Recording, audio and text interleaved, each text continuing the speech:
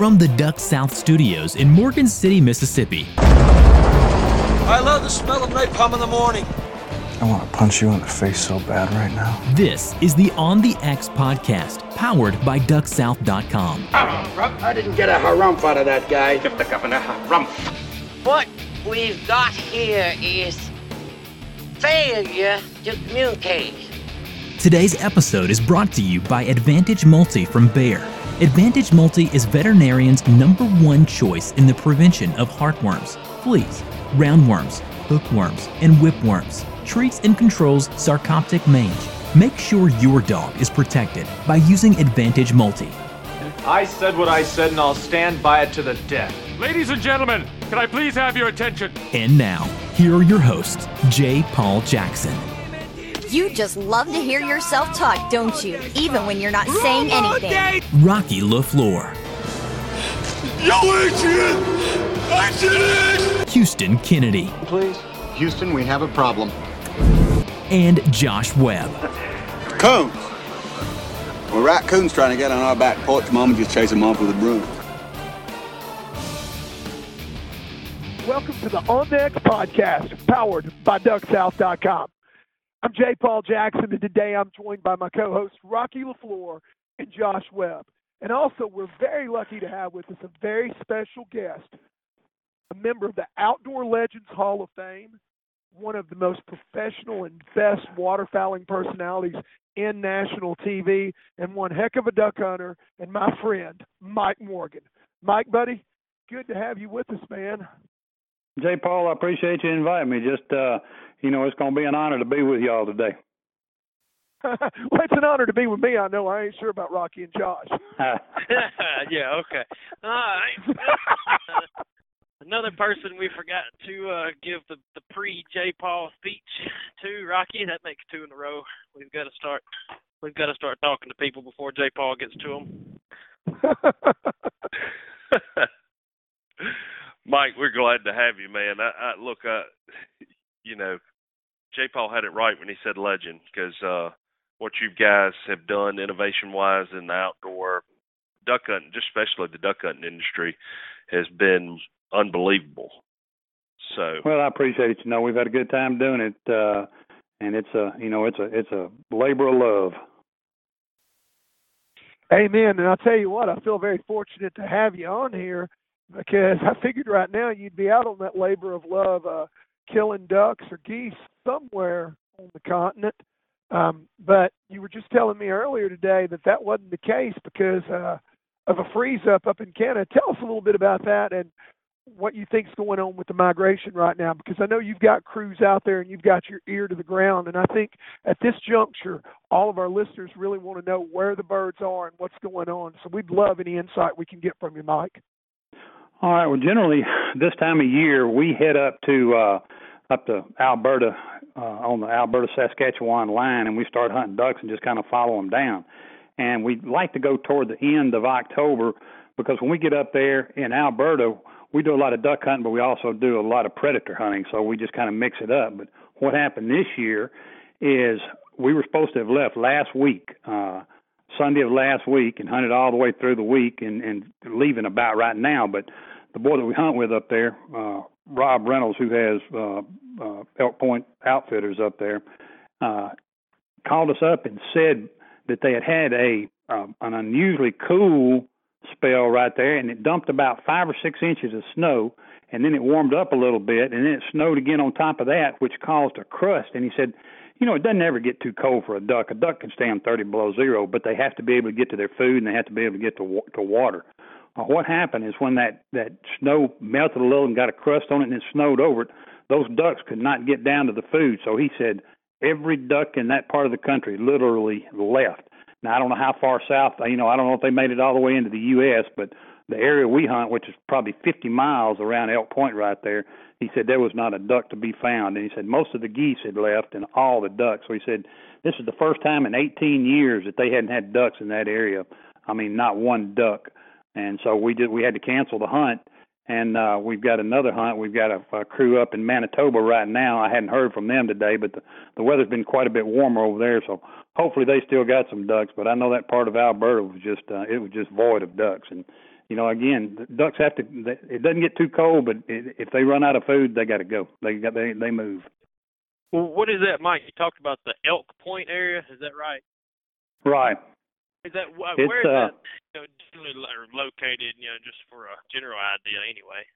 If you fly to Edmonton and go due east until you hit just about the Saskatchewan border, it's about 40 miles north of there. So it's on a level with Edmonton, Alberta, and about 40 miles north. But there's a little town called Vermilion right in there, but it's Elk Point. It's just a small town right there, and it's like I say, we've hunted there for at least the last 10 years, and have just had absolutely the best hunt you could ever have. But he said, if you come up now, you're going to be doing staring at the blue sky. I've hunted in that area around Vermilion. You're a little bit south of Lloydminster, which is right there on the border also, correct? Yeah, we've hunted Lloydminster quite a bit, and so I know that's exactly right in that area right there is where it happened. Yeah, that area, I mean, it always seems like around the 1st of November, around Halloween, is kind of a dangerous time to go to that area because, that's usually when that's your last chance and it can be feast or famine. So for all of our guys listening, we're talking about an area in Saskatchewan that's latitude-wise probably an hour or 90 minutes north of the latitude that Saskatoon is on. And so you've got to figure if that's what they've got in that area, probably everything from Saskatoon north has definitely lost their birds now. And I would figure falling on down near to the U.S. border, wouldn't you? Yeah, it's getting close down there. I know, again, it just depends on the snow. Year before last, we hunted that same area, and Rob has got another area down in southern Alberta, and he went there the third week in November, and it was cold. It was 3 below zero, but they hadn't had the snow. And he called me up and he said, you take the best day that we've ever had in the last 10 years and multiply it by 5, and that's how many ducks are here right now. But they could still get to the food. And what those ducks do up there is we go up there strictly for ducks. We don't care about the geese. So, and we want to go up there because in Alberta, non-residents can hunt predators. You can't do that in Saskatchewan. So that's the reason we go to Alberta, where we can hunt predators and ducks. But what happens that late in the season is those mallards get in huge groups, 500, 800, 1,000, and they know that they have to stay on this open water or the water to keep it open. So these big masses of ducks stay on these ponds and rivers and stuff to keep the water open, and maybe 300 or 400 will fly out and feed, and the rest of them stay there and keep the water open. And those 300 go back and sit on it, and another 300 get out. So we're seeing these huge groups of real colored up green heads, and they're coming in huge groups, and that's the way they stay up there when it gets so cold. They keep that water open, even though it's, I like to say, we've hunted up there in 3 to 5 below zero, and but they're still open water because these ducks just know that they get in the big groups, and half of them sit on the water to keep it open while the other half feed, and they just swap up back and forth all day long, and we hammer them. That's pretty cool. That's the way they do it, like I say. They are smart animals. They're smarter than we a lot of times give them credit for. But definitely, from an agriculture perspective, and I'm going to get into a second point, Mike, as you answer this question. But for you or J. Paul, because I've never hunted Canada. I've hunted North and South Dakota. But what does it look like up there? What's the crops mostly grown in the area where you're hunting? The area we hunt is it's rolling hills, and it's all, I call them chickpeas. It's little peas, and it's oats and wheat, but we mainly hunt wheat or pea fields. And everything has been harvested by that time of the year generally, and those ducks are in there just by the millions. And and there's so much of it, you can't hardly eat it out. Even as many ducks and as geese that are in there, there's always new fields to go to every day, and you don't have that many people that are hunting in that area, so it's easy to find a place to hunt. And like I say, it doesn't get too cold for them. It just gets where the snow gets so deep they can't get to the food. Yeah, and it seems to me like the ducks up there prefer the peas over everything. Oh yeah, no doubt. I don't know what variety they are. To me, they look like some variation on a soybean or a chickpea. I think, as you just said, something like that. That seems to be their preferred food source, and it's been a couple of years since I've been up there. I know we'd seen a decline for a little while after about 2005 in the amount of tees that they were planting. Is that starting to come back? The areas we've been hunting, it is. There's just plenty of them. But like I say, we don't go the time of year where the geese, again, we're looking for ducks. We don't. Mojo is known for ducks. We don't have that many goose products, so we go up there strictly for the ducks. If you want a good goose hunt or something, go earlier in the year. You'll get a good combo hunt. You'll kill your ducks and you'll kill your geese, but that's not what we're looking for. We just, you go earlier in the year, and so far up north up there, those greenheads aren't colored up, so half the ducks you're shooting that people think are hens, or even more than that, you can tell when you're sitting right there in front of them. But watching them on TV, it looks like you're just shooting hen after hen after hen, because the greenheads hadn't got the color in them yet. And unless they're sitting right there, 30 feet in front of you, it's hard to tell. And we get a lot of people complaining, man, why are you shooting so many hens? And I've explained to them 100 times, that we're not shooting hens, we're shooting greenheads. We can tell because they're right there in front of us. It's hard for that camera to pick that up. But we go later in the year where they're really greened up. And it's easier for people to tell what we're shooting, and we don't get nearly as many people harassing us about shooting so many hens, because we try not to. Every now and then we'll slip in there, but if at all possible, we're going to shoot as many ducks and as good as the hunting is up there. Why not just shoot all greenheads?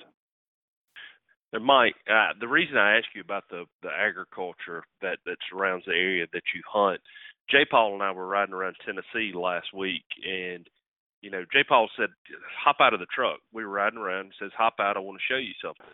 And on one side of the road, there was a no-till field, no-till corn. And on the other side of the road, it was I'm guessing it was probably a soybean field, been tilled over, disc over, and looked like they were starting to throw the rows back up on it. But J. Paul made a great point in talking about how no-till and what we're doing here in the South, because as I look out the windows of the Duck South studios, I see nothing but bare dirt and hipped up rows as far as you can see. Right. And, in a no-till situation, there's so much food left behind. Now, as you go up and down the flyway, how much of the no-till are you seeing? And how do you, in your opinion, how do you think it affects waterfowling?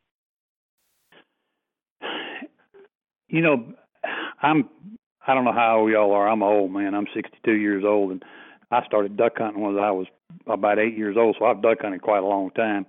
And, things are definitely changing, just the way people manage for ducks, the way they've gone from, to the no-till and to the till, and just so it's everybody's got their own opinion. When I first started hunting, like the Mississippi Delta, it was before they cut everything out up there for to plant soybeans and put all the soybeans in. So it was there were tons of ducks up there, but they were in big acorn flats that were flooded up, in green tree reservoirs or flooded off the river. So there was still plenty of ducks, but it wasn't a big, huge soybean fields and rice and corn and everything else there were. So it's changed over the years. It's hard to say how things are affecting it, but I know that we used to kill quite a few more mallards. I've been in one club now for 30 years, and I know we've kept a pretty solid record of what we've shot. And it seems to me like the greenheads are migrating further to the west. We're killing the same number of ducks, but we're killing less and less and less greenheads. We're killing more and more gadwalls and less and less greenheads. So every bit of this farming and agriculture, it affects them. They're putting so many places in, and the temperatures have changed. When I was young, you could look up in North Dakota somewhere, and it'd be 20 below zero. And you look up there now. I looked at Greensburg, Kansas today, because we usually hunt there, and it's going to be 90 there today. I mean, it ought to be 30 there. So, the difference in the agriculture and the difference in the weather, it affects those ducks, and you just kind of got to follow them. Used to where we could depend on a place to have ducks at a certain time. Now we have to call up and say, okay, are they there? Are they not there? And you just have to chase them. I know J. Paul's done it, but I put 4,000 or 5,000 miles a weekend chasing these ducks while we're filming.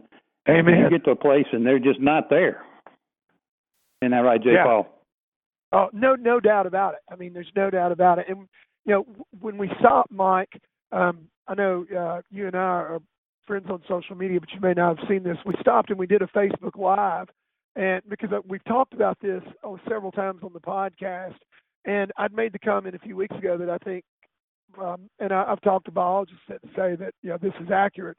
One of the things, and it's just one of many factors. It's not the only factor by any means, but one of many factors is no-till farming, particularly no-till corn, because you don't have to have very much of that. We had several people that jumped on that on social media and said, well, I live in northern Illinois, and I wish they did more of that here. We don't see that happening. Well, there are certain sections of in Tennessee, I'm in Dyer County. We're the number one soybean producing county in the state of Tennessee.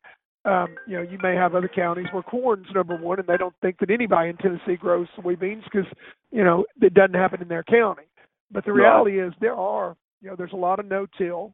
I think that's one factor that I've seen that's affecting birds. I've seen it firsthand. They've got that abundance of food. You just said something else that I really want to comment on, too. You said you think that a lot of the mallards, are now migrating to the west. And I have to say, I 100% agree with you. And we had a guide from Oklahoma, Brad Allbeck of Allbeck Adventures, on here a couple of weeks ago. And Brad made the comment that he's hunted Oklahoma for the last 20 years, and that in the last decade, the number of center pivots, the amount of irrigation that has come on the scene in agriculture, and you can see it. It's a flyover state. I mean, Mike, I know you've looked out the window of an airplane flying over Oklahoma and Kansas. Oh, yeah. And those circles, we didn't have that 15 years ago. I really think that the irrigation, helping crop production out there in those plain states has really affected the migration, and it's taken the mallards that used to come, or at least some of them that used to come down the Mississippi Flyway, and moved them to the west. What are your thoughts on that? Oh, I think it's absolute. I mean, used to we could stay right here in Mississippi and kill all the mallards, and we can still kill plenty of mallards here. Don't get me wrong, but it's not near the percentage that we used to kill. And we hunt, we hunt Louisiana, and they're even moving west out of Louisiana. They're moving. We're killing lots of mallards, and even in eastern Texas and Kansas and Oklahoma and all that. There's just tons of mallards over in there that we weren't killing in those areas in those kind of numbers back years ago. But it just seems to me like I say, we're not killing less ducks. We're killing the same amount of ducks. We're just killing less mallards. We're killing more. We kill more gadwalls and a few other type of ducks. But it seems like the biggest duck that's moved in are the gadwalls. And but the mallards just seem to be moving west to us. As you go west hunting them, Mike, and as you kind of follow them around, is it the same food source state to state, or is it? I know, like in Texas, there's a lot of peanuts, in Oklahoma too. So is it still a lot of hunting them over corn, hunting them over soybeans, or is the food any different than it is here in the Mississippi Delta, or what's it look like as you move west? Well, just like we were hunting in eastern Texas, which nobody would think had any mallards, but there's a lot of mallards. But they'll be in big acorn flats. There's a big DU project over there we hunt that's north of Midland, Texas, and they put in a project there, flooded big on Sandy Creek there. They flooded a big hardwood flat, and it just packs in there with mallards. And but they, it's the same thing. Like you say, peanut fields, soybeans. Just any type of food that's over there, but I think just the general migration is kind of shifted west. It's amazing. We had our best reports to Mojo last year on ducks anywhere in the United States that was constant was Idaho and Washington State and up in that area. Seemed like they had the best overall hunts of anybody we talked to last year. Well, I've got some good friends that live in Twin Falls, Idaho, and they had some good cold fronts, and they just hammered the mallards in there. It's unbelievable, just constant all season long. Well, it's been interesting to hear, especially since we started doing the podcast and started doing different things at Duck South, at the amount of people who say that without a doubt, stand behind the fact that the bulk of the migration, especially mallards, has shifted west. It's really it's interesting. And then as we talk to more and more people who hunt them, who hunt them here and hunt them in the west, and you get that firsthand account of it's definitely happening, or already has and continuing. Yeah, kill a lot of mallards in Colorado now, and even up in the northern states, up Montana, and it's amazing. One thing that I've always tried to figure out, and J. Paul, you may know, is I've hunted Mississippi, about everywhere in Mississippi and Louisiana and all over, and I bet you in my whole life I hadn't seen ducks dry field feeding in Mississippi or Louisiana 2 or 3 times. Now, why will they do it in Missouri and Kansas and up there, and they won't do it? Why don't they do it here? Anybody have any idea? Yeah, I asked a biologist about that, and their food source changes a little bit as they move further south. So my understanding of it is this, and I know a lot about duck hunting, but I'm not an expert about everything, and certainly this is one of those areas where I may not have it 100% accurate, but we have seen in Tennessee and Mississippi some dry field feeding. As a matter of fact, there's a huge cornfield down by the Mississippi River right here in Dyer County that if we get really tough weather without snow, or with it just starting before the field gets covered up, the temperature starts dropping down around 15, 20 degrees, you're going to see birds all of a sudden start to dry field. But that is the only time that we see it here. So I asked a biologist at Delta about this a few years ago, and his explanation was that they're loading up on carbs as they come down the flyway, and corn and other grain that they feed on in the dry fields, that is their main focus. But puddle ducks, they are omnivores. They don't eat just grain. Right. And when they get further south and they're nearing the end of their migration, instead of stocking up on the carbohydrates, they switch to a diet that's richer in invertebrates and other things that they find down in the shallow water along with the other food sources. Yeah. They need to put on fat. So they're moving to those invertebrates, and they're feeding predominantly in the water. But you will see in times when things really, really get tough, and they got to have that energy, they've got to have those carbohydrates, occasionally we'll see them move back to dry feeding. But you're right, I haven't seen it but a handful of times in my entire life in Mississippi and Tennessee. And the explanation I got is they want carbs, those grains, when they're about to head south. When they get here, they want those invertebrates put on fat. Sounds logical. I'll buy it. Hey, I got 2 points to make real quick. One is everybody that's listening to this podcast, we really need you to remember that J. Paul's saying that he's not an expert in everything. You won't hear that probably again. But look, we're going to talk about Mojo, but I have one more question since we have 2 great experts on here today. One of the oldest excuses in the book when it comes to the migration of ducks is talking about snow cover. Now, when I was in South Dakota with J. Paul a couple of years ago, I actually saw mallards standing on 18 inches of snow, picking corn off of the stalk. But let me ask you both of y'all's opinions on this, because the guys that were in South Dakota were wildlife biologists, and they were telling me this as I was talking to them. But one of the oldest excuses in the books is, hey, we didn't have enough snow cover to push ducks. Well, that's not always the case, because these guys from South Dakota, they told me, they said, look, frozen water is more important, or open water to ducks is more important, where they're able to drink, because that's the most important thing to a duck, is being able to get to water and digest food. Now, I mean, what do you guys think about that? Well, again, it's my opinion, and it's just an opinion. Is it doesn't ever get too cold for a duck. I mean, a duck can withstand 30 below, 40 below, however cold it gets, a duck can stand it. But like I said, up in Canada where we hunt, when the water starts freezing over, the ducks have to go. Now, I've seen it cold enough to where if the snow was a powdery snow and it was 10 inches deep, and when it's powdery, it'll still blow off. I mean, snow drifts and it'll blow off to where those ducks can get to food. But what happened this year up there is it snowed 4 or 5 inches, and it warmed up a little bit, and it got a crust on top of that ice, and then it snowed back on top of that. So you couldn't hardly drive a nail down through that stuff. So it got so hard that the ducks could not get any food, and that's what everybody up there said that caused the ducks to move. But when I have hunted up there to when it was, 0 degrees and below, those ducks would stay just as long as they could keep water open. And again, they would get in these huge groups, and half of them would go out and feed, and then they would come back another half. If they all got out, the water was just right on that freezing level.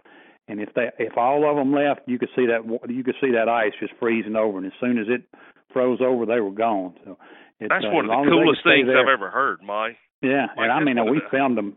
Yeah, we filmed them doing it, so I know. I mean, I know that for a fact. But they just take turns back and forth to that open water and it'll get a little bit smaller every day. But they'll stay in there as long as they can and keep it open. And then when it finally freezes over, that's when they got to go. Yeah, and you know what, Rocky?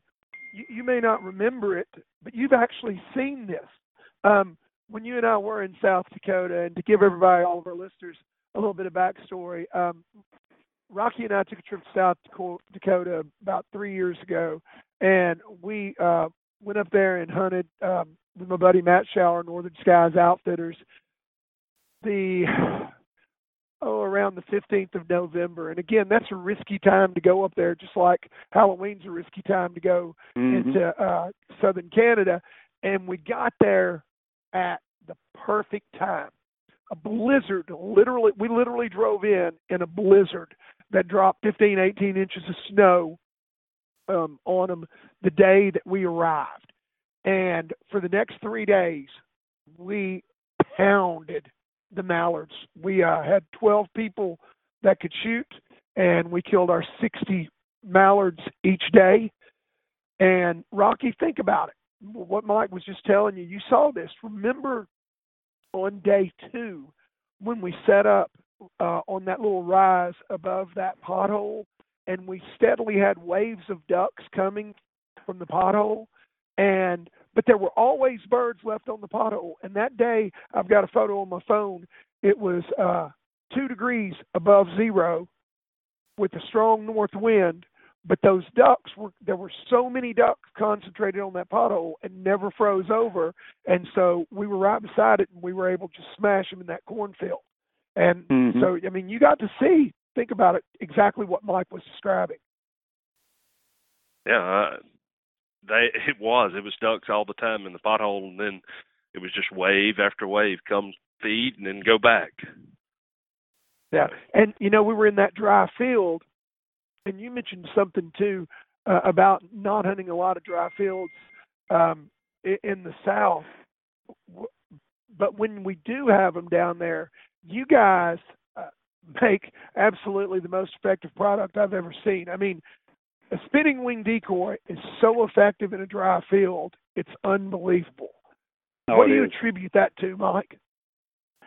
I don't know. When we go to Canada and when we hunt up there, again, all the outfitters that are up there, their cash crops are the geese. It's not the ducks. People want to go to Canada to kill those Canada geese and specks and snows and everything else. So we'll get out in a field, and I mean, in the last 10 years, we probably hadn't put out a half a dozen duck decoys. They'll get out there and put a goose spread out, and then you get in it, and we'll put 4 or 5 spinning wing Mojo decoys right in front of us.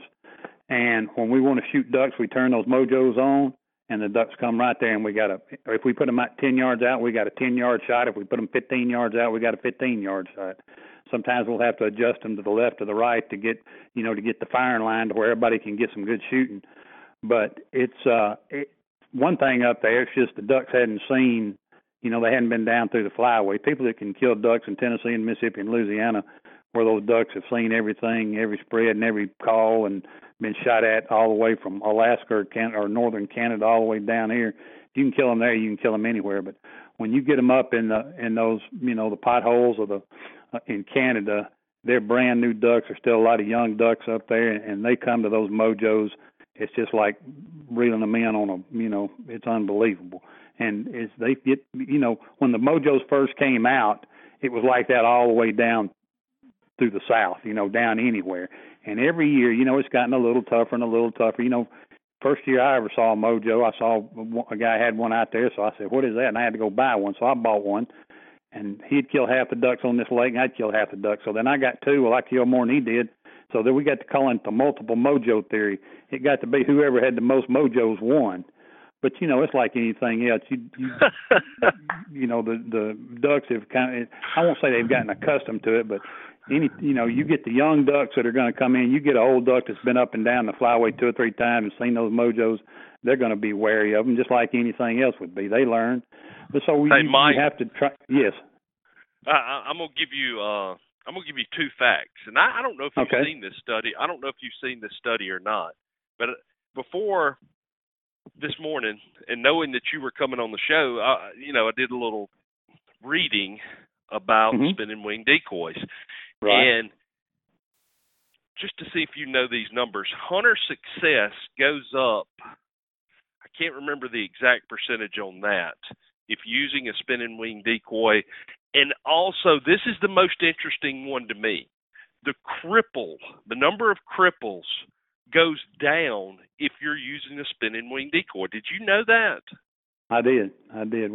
We try to work, and I can't tell you the exact numbers right off the top of my head, but we work with the Game and Fish commissions in different states, and the average hunter, it's like, have you ever been to Texas on one of those ranches that uses a feeder?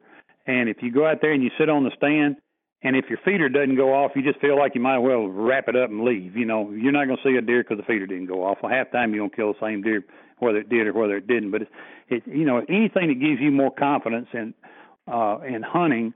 Well, if that mojo gives you more confidence, then you're going to stay there longer. You're going to hunt quieter. You're going to think that the ducks are going to come in. So anything that can give you a little confidence it will keep you out there hunting a little bit longer, which is going to increase your success rate. And on a lot of days where mojos help the most, people, to us, the old timers, people thought that a rainy, dreary, cloudy, overcast day was the best day you could go duck hunting. Well, we want a bright, sunshiny, absolute clear with a little wind movement on there, and that's the days we like to hunt with the mojos. And the other thing people think is that the mojos later in the season, the ducks get wary, and if you have a spinning wing decoy in your spread, then they're going to see it and they're not going to come. Well, really, what the spinning wing concept was designed for was to attract ducks from long distances. We've had guys in crop dusters where we hunt up there in the Delta fly and said they could see that flash in the perfect conditions for miles. If we had 4 or 5 of them sitting out there. Well, the same thing with ducks. They can see these things from miles. The mojo was never meant to be a finishing tool. It was just meant to get the ducks close enough to where the rest of your spread would take over, and your calling ability and the rest of your spread, if it was lifelike enough or looked, like it was something that would pull a duck in, then that's the reason they would come in. But it was never, the mojo decoy was never made to bring a duck from 2 miles off and bring him in and put him right in the decoys by itself. And a lot of people have gotten that. We know that they make you more successful, but I just thought that was really cool that the number of crippled ducks, which is important to all of us, goes way down because that mojo pulls them in closer, and you can put a better finishing shot on the duck. Right. Like I say, they've done studies, and it does do that. Yeah, well, and here I want to interject something here too, because I've been sitting here listening really closely to Mike, and I think this is very, very interesting.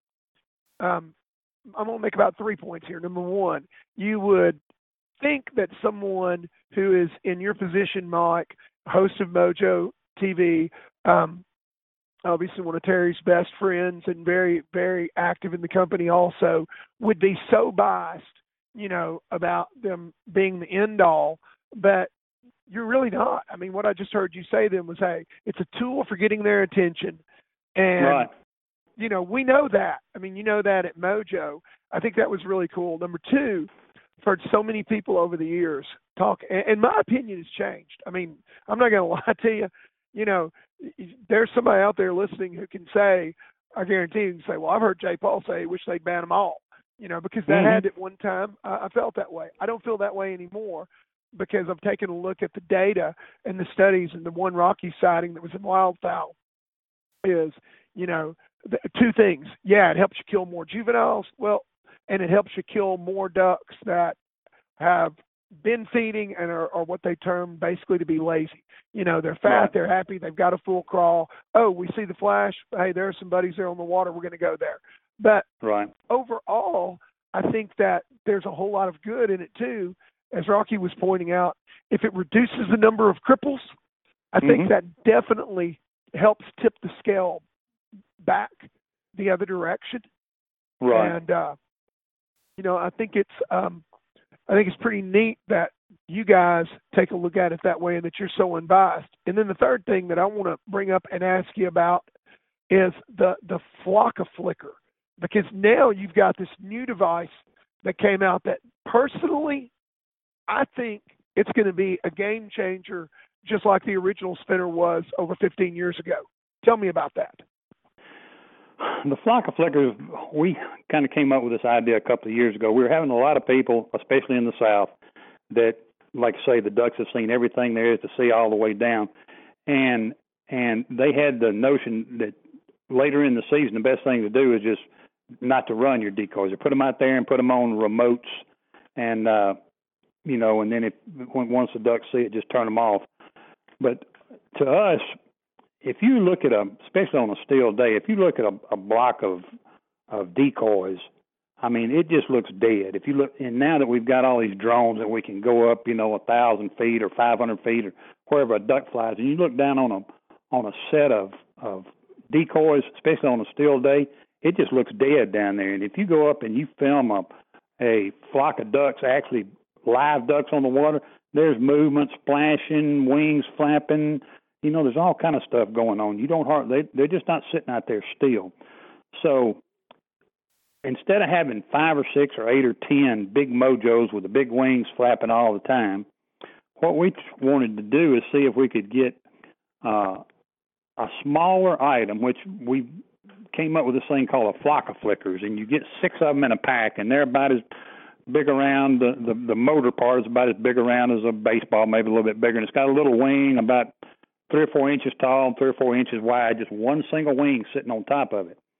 And the 6 items, the 6 Flocka Flickers, the 6 little individual wings that are in this package are all on timers that are all set on different speeds. One of them may stay off 2 seconds and on 3 seconds and off 5 seconds and on 4 seconds, and then the next one is a different random pattern. So we put these out. We started testing them up in Canada first, just putting them out in dry field to see if it would scare the geese off, and it didn't seem to scare the geese because, again, you're not getting near the flash or near the movement that you're getting with the big spinning wing decoys. But what we do is take a pack of 6 or maybe 2 packs of 12. You can put 12 of them in a little bitty backpack because they're not small. The wings come off, and then we'll just disperse those throughout the spread. And it looks like you've got, if you put out 48 decoys, then you put 6 or 8 of these Flocka Flickers and just throw them all over, you'll get a little flash over here, and then a little flash over here on this side of the spread, and a little flash over here. And to us, it just looked more realistic in a set of just, standard decoys than it would if you had 8 or 10 full-size, full-body mojos spinning out there, hovering over them. So this gives just a little flash here, there, and the other, spread out across the whole spread. And so far, we've had a lot of good luck with it. We've been using them for a couple of years, just testing them, and we used them, started filming with them heavy now. This year, we used them all during teal season, had good luck with them, and have been having really good response from them so far that it gives just enough flash that the ducks aren't scared of it, but they're interested enough to come in and look and land in the in the spread with the Flocka Flickers working.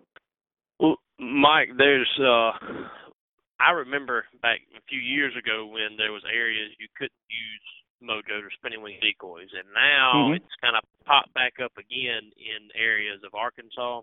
And through the grapevine, we were talking that the Flocka flicker and things like that have been possibly something that pushed that decision over the edge. Have y'all heard anything like that at Mojo, or was it just something they were going to do regardless over there? Yeah, it's something they were going to do regardless. They, there's no basis behind, really behind what they're doing. There's the number of ducks, and this is what we found, the number of ducks that are killed by hunters is really insignificant. But as far as, I won't say it's insignificant. On a daily basis, it's the number of days you can hunt. So you can, you can take one day off of hunting across a state, as opposed to how many ducks would be killed or being shot. That if you reduce a limit or increase a limit, because most people don't ever kill a limit anyway. Some people are lucky enough to be able to hunt in a place, but you take the average hunter and he goes out and, if he hunts a week, he's going to kill 2 ducks a day, so he's going to kill 14 ducks. You could increase that limit to 10 ducks, and he's still going to kill 14 ducks. So, and they're not going to kill. With the Mojo decoys, the number of people using them as opposed to the number of ducks killed over them, it's going to help a few people that do use them, but it's also going to, it's going to keep the ones that are not having luck. If a guy goes out and he hunts 10 days in a row and he doesn't kill a duck, he's not going to stay a duck hunter very long. And we need all the duck hunters. People say, well, I don't want any more duck hunters. Well, if you don't, you're not going to be in the duck hunting business very long. The same with all hunters. There's just a very limited number of hunters, and if we don't try to get more opportunity and bigger limits, so we're the ones that are putting the money out there. So anything we can do to increase the number of hunters and as long as it's feasible and as long as it doesn't hurt the population, of which you can see the numbers now. I mean, the duck hunters are the ones that work every year to get more and more and more ducks. It's not the bird watchers that do it, it's us. I want to thank you for bringing that out, too, because you just really added a little bit of credibility to something that we talked about a few weeks ago, and that I actually took a little bit of fire for. Hannah Riggs, our resident intern writer for DuckSouth.com, wrote an article about killing hens, and she interviewed me for it. And I pointed out that there's been a lot of research that's, shown us that hunter mortality on ducks, whether it's hens or drakes, is insignificant in the big picture when we have very healthy populations. Right now today, we're well above the long-term average, and I agree with you 100%. I really do not understand the ban in the state of Arkansas by Umito and Dave Donaldson, which are the 2 most popular WMAs, because in the big picture, in the big scheme of things, the Mojo may help you get ducks from a distance, but it's not that big of an edge. There are times, when I think it's going to bring in birds that you normally wouldn't get because they're going to see you. But, hey, that's going to increase hunter success. And I just want to thank you for pointing out that we need all the hunters that we can get. And I would definitely agree with you that that's probably, in the big picture of things, detrimental to our sport, doing things that might drive people away. Because you're right. If a guy goes a few times and he never fires a cap, he's going to move on to doing something else. And it might even be outside the shooting sports, and that's going to be bad for us all in the long run. So, man, I have one – oh, my bad, Jeff. I'll go ahead. I just have one more question on it, but go ahead. No, I just think that was great that Mike brought that out. I mean, obviously you're one of the most knowledgeable guys we've ever had on this podcast, and I really appreciate your frank opinion. I know that you're running out of time too, and we need to wrap it up, Josh.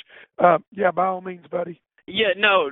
Just out of curiosity, Mike, are there any other states that have any sort of ban on them? I'm just curious. I just want to know that before we finish. There are Pennsylvania. There's 4 or 5 states that do. California has got they allow them in certain times. After a certain period, like after their first break, you can use them. And there's a few more, but it's it's accepted pretty much across the U.S. and Canada, and we sell them all over the world. We just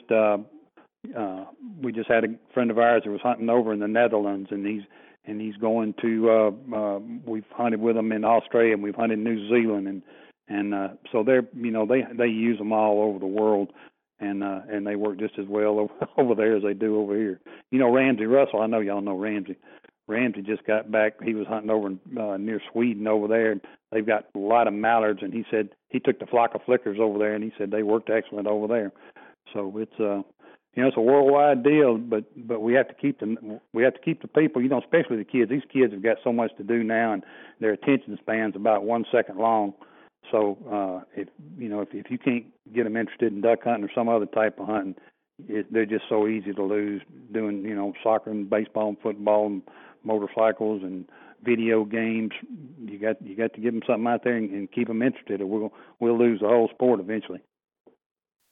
Yeah, man, I agree with you. I'll tell you what, I think that is great, that you guys are having such an impact all around the world. We do know Ramsey. We've actually had him on the podcast, and he's a good friend, and he told me a little bit about his experiences over there.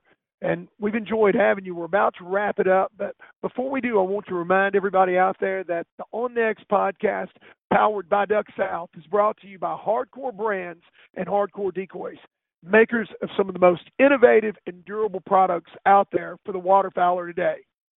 We know it's not easy being hardcore. Mike, man, we appreciate you, and we appreciate Mojo also, and all the stuff that you and Terry have done to give back to the sport.